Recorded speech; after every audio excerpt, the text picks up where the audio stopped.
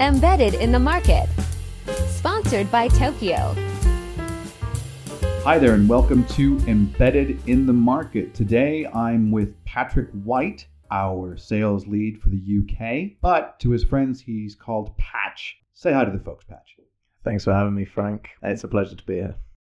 I know that you are on the ground. I mean, you're in the trenches talking to people day after day. What is the general idea that people have about embedded finance? I think at this point, embedded finance in itself needs a little bit of a clearer definition. We've been playing around in what has been described as embedded finance 2.0, which we'll all know as the BNPL, Klarna, Starbucks Pay, etc., that essentially has facilitated the buying process for B2C, so business to consumer. We're now entering into what I had a discussion with someone at the Embedded Finance event in London last year. They described it as Embedded Finance 3.0, where we're now going to focus on the business-to-business side of, simply put, embedding financial services into a business where that isn't their primary focus.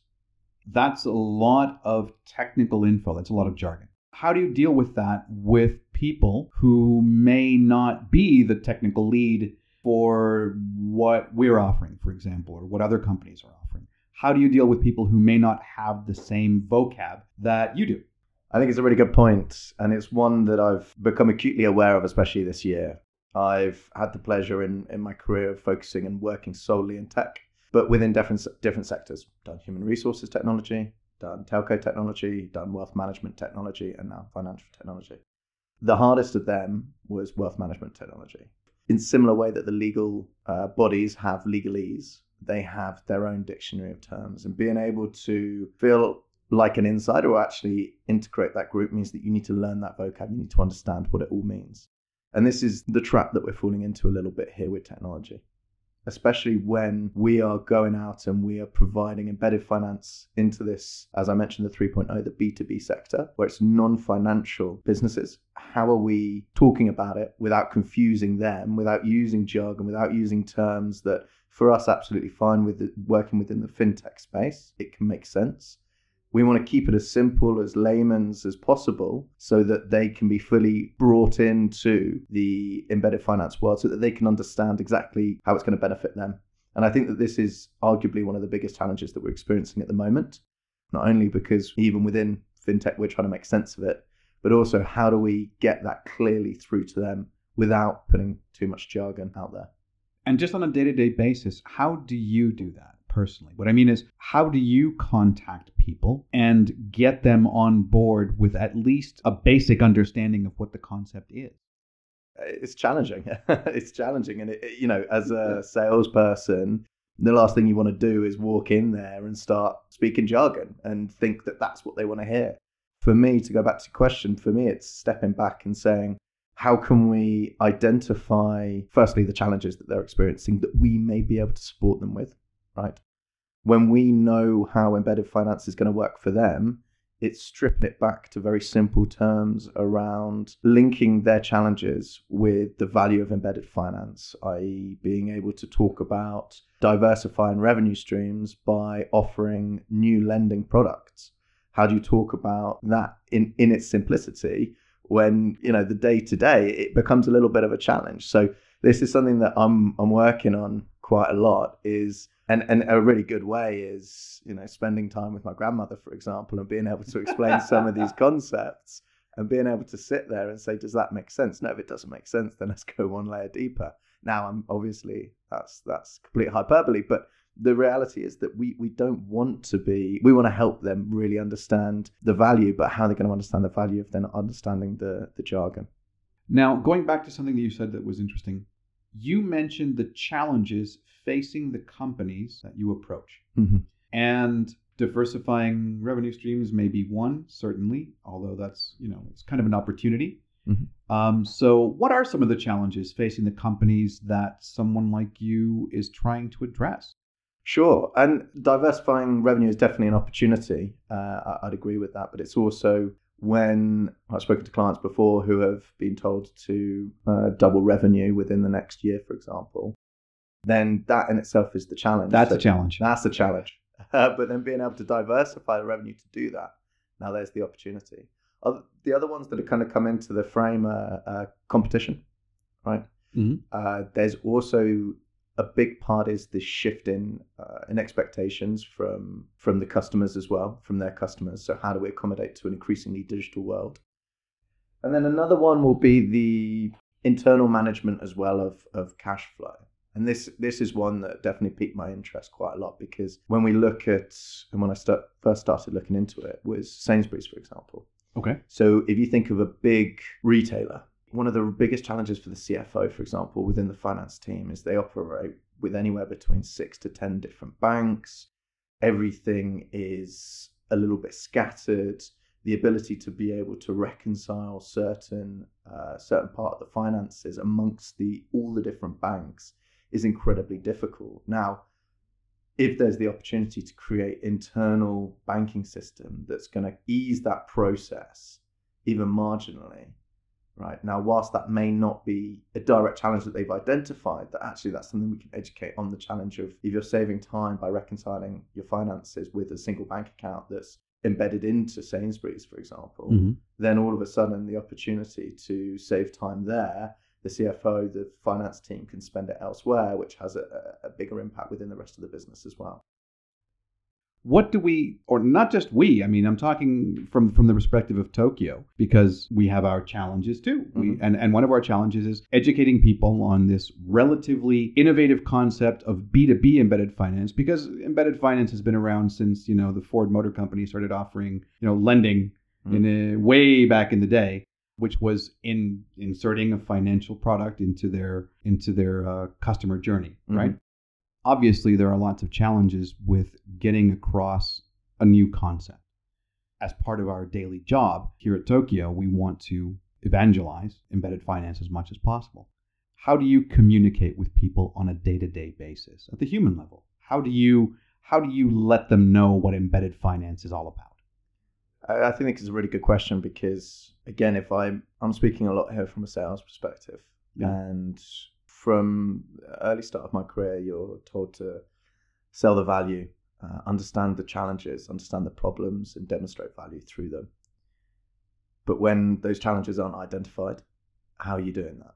Because whilst we can demonstrate the value, and the example that you mentioned with what we're doing here at Tokyo, if they don't know there's a problem yet, we need to drive that awareness.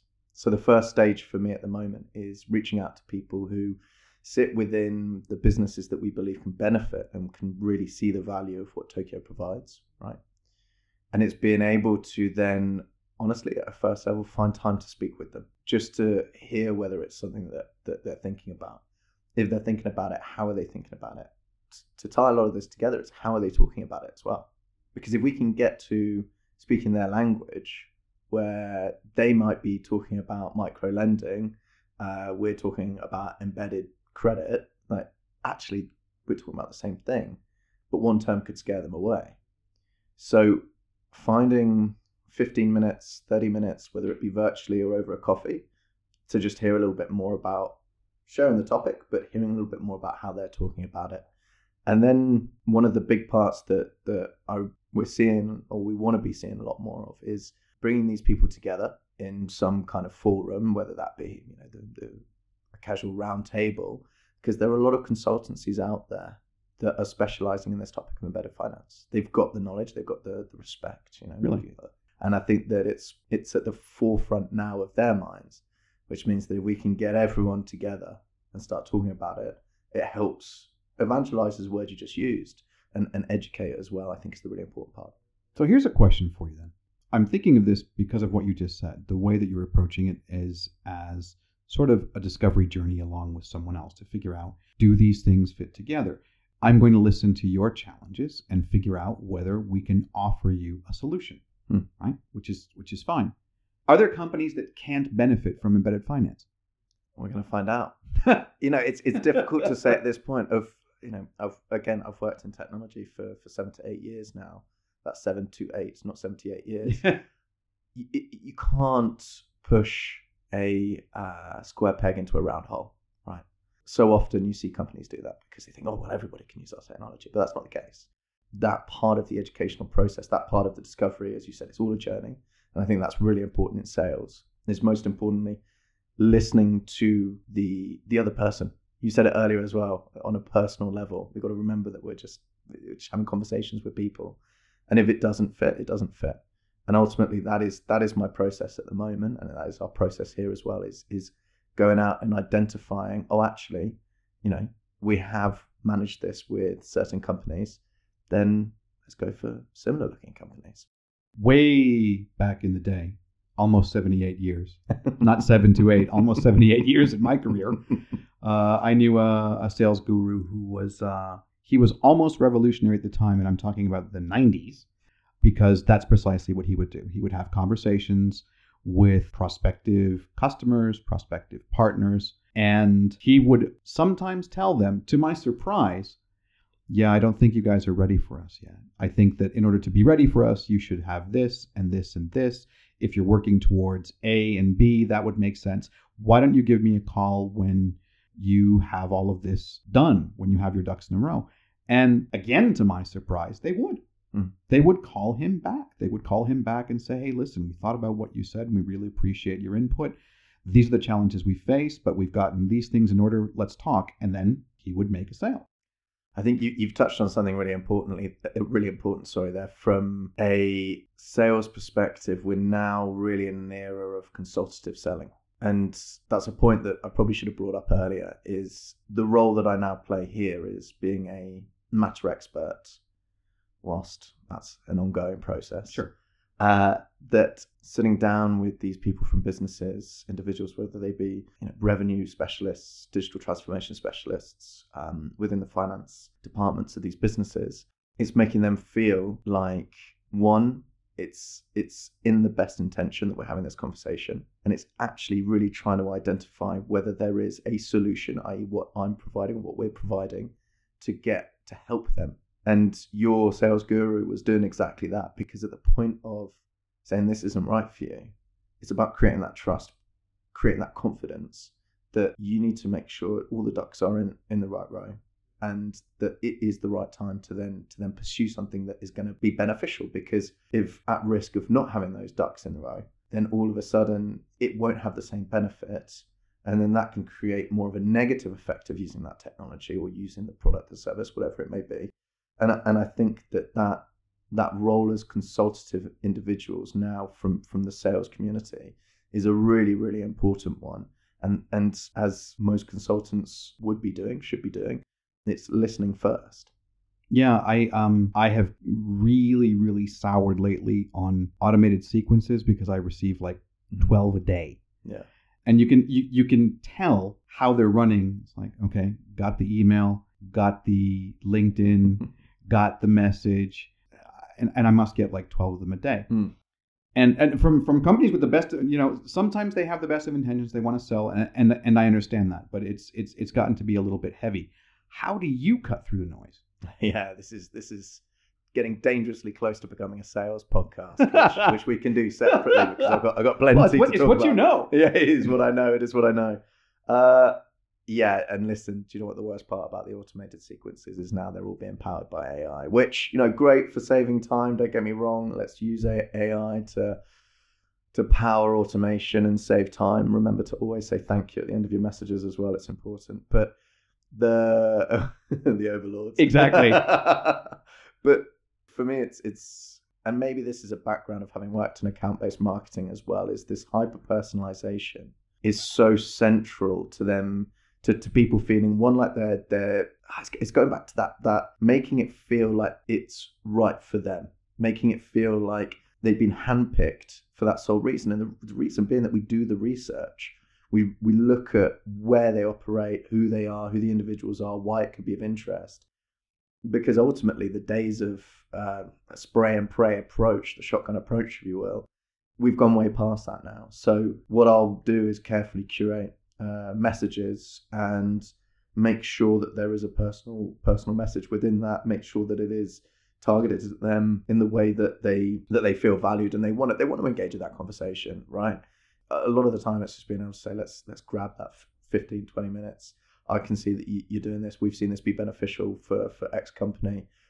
And we believe that the solution could drive the same benefits for you as well. So getting rid of that automated process and really starting to focus on them individually. That's a hard job, man. It is. That's a hard job. But this is where the person side of sales, I think, is fascinating, because again, having operated in lots of different areas of technology, you see whether you're selling to a HR professional, a wealth management professional, or a sales professional, the stark difference, right? If you can start to understand how people will respond to it. I dabbled in behavioral neuroscience at university. I was only there for a couple of weeks because I very quickly understood I wouldn't understand any of it. It was very scientific, very technical. But that passion for how the brain works and how people work then kind of stemmed into it as well. But it is tough, and it takes time, but it's worth it, because when you have those conversations. But you kind of have to like people. Yeah. You kind of have to like people. You gotta have to like people. You kind of have to build in relationships. I think is one of the most important pieces, and it goes back to the trust, the confidence, and that's why your sales guru back in yesteryear was out there saying, no, it's not right for you. Because if they said yeah, it's great, and it wasn't, then that's their reputation pretty much done. Yeah, his name was David Smith, by the way. Lovely man. Way back in the day. So yeah, I mean, I get it. I get why it's difficult, but there are so many challenges to surmount in the embedded finance space that revolve around people not knowing about the embedded finance space. What I mean is, sure, there are a lot of language difficulties in the sense of how things are communicated. People not knowing that they even need it because they don't understand. And one thing that our CEO said today when I was speaking with him about an interview was one of the biggest things they need to understand is competition. And you touched upon this earlier, which was in the embedded finance space, there are massive opportunities for companies to begin offering financial products to their customers or to those customer end users or whoever they are. Fine. But we know darn well, looking at the space and at the forecast that we've seen, the reports that are coming out, that this is just going to grow. If people don't necessarily understand it, we urge you from here to get more understanding, because we can assure you that your competition does. It's an interesting area, because as soon as you say, oh, well, competition X, I've been looking into it, right, or are exploring it, or have implemented it, all of a sudden is prick. You've got the early adopters, and then you've got those who follow. And I think that's the real art of really good sales and marketing for a business that is offering something new and having to educate, is how are you buying in those early adopters? How are you managing to get them on board? Because ultimately, once they do, then the rest will as well. And that's getting them excited. Yeah. As you said, that's getting them excited about something that is, I hate the term, but it is innovative. I don't dislike the word, just that it's so overused. It's like, we have a new sock and it's innovative. And it's like, no, mate. But yeah, I mean, getting people excited about a new concept it can be challenging, but at the end of the day, as you said, if you like people and you like to establish those relationships, it's well worth it. Because I've been with clients here in the office and been in the meetings. There is genuine excitement, because it's like a kid opening up a present on Christmas. It's like, big surprise. I had no idea. Huge surprise. And we spoke about the benefits, the challenges earlier, but if you can sit down with someone who is, for example, a digital transformation or operating within the digital transformation team, where they've been tasked to bring in something new and innovative to help drive sales, gather more data, better supply chain processes, and then you're able to sit down and, because ultimately, without promoting the brand too much, of course, at Tokyo, those are some of the benefits, is that we're gathering data that they've never had before. We are providing supply chain financing to increase relationships and cash flow. We're driving new revenue streams, all of these things that as soon as they hear it, they think, oh, wow, okay, the opportunity's there, because that's their challenge, that's their tasks. And as you said, the eyes light up and they get it. We've got a client that we're in conversation with. I probably can't talk about that, actually. No, it's fine. It's fine. Okay, so it's fine. and I'll keep it extremely vague, but they've got a dated system where they were looking for something to transform and offer their clients. So, again, I'm going to use the word again, and you're right, we use it way too much, but something that's going to be innovative, something that's going to allow them to, I think it was 2x. I used the same example earlier, but it was multiply their revenue for, I think it was something for like Q4 or Q1, and also being able to gather back the deals they were losing. I mean, it was a very commercially driven company, but all of a sudden when they saw this, the tech team, that their eyes lit up, because when you don't know something's out there and it responds so well with exactly what you're looking for, you think, oh, right, yeah, we need this. And then the wheels are in motion. But then again, from a sales perspective, the challenge is you've got them bought in. How are you getting everyone else from all of the different departments, all of the different levels of seniority to say, yeah, okay, this is the right thing, when they don't know much about it? Now that's a whole other challenge. Yeah, that's a very big conversation. But at the end of the day, I think it's getting people on board by making sure that they understand how beneficial it is or could be to their firm. If it's good for the company, it's probably going to wind up being good for you, because that's profit, right? So, Patch, thank you for joining us today. It's been very informative. We've been all over the map, and but very interesting. Thank you for joining us and for sharing your experiences. I've had a lovely time. Thanks for coming. It's been a pleasure. Thank you very much. That's my first podcast. I'm glad it was with you. Thanks, man. Talk to you soon.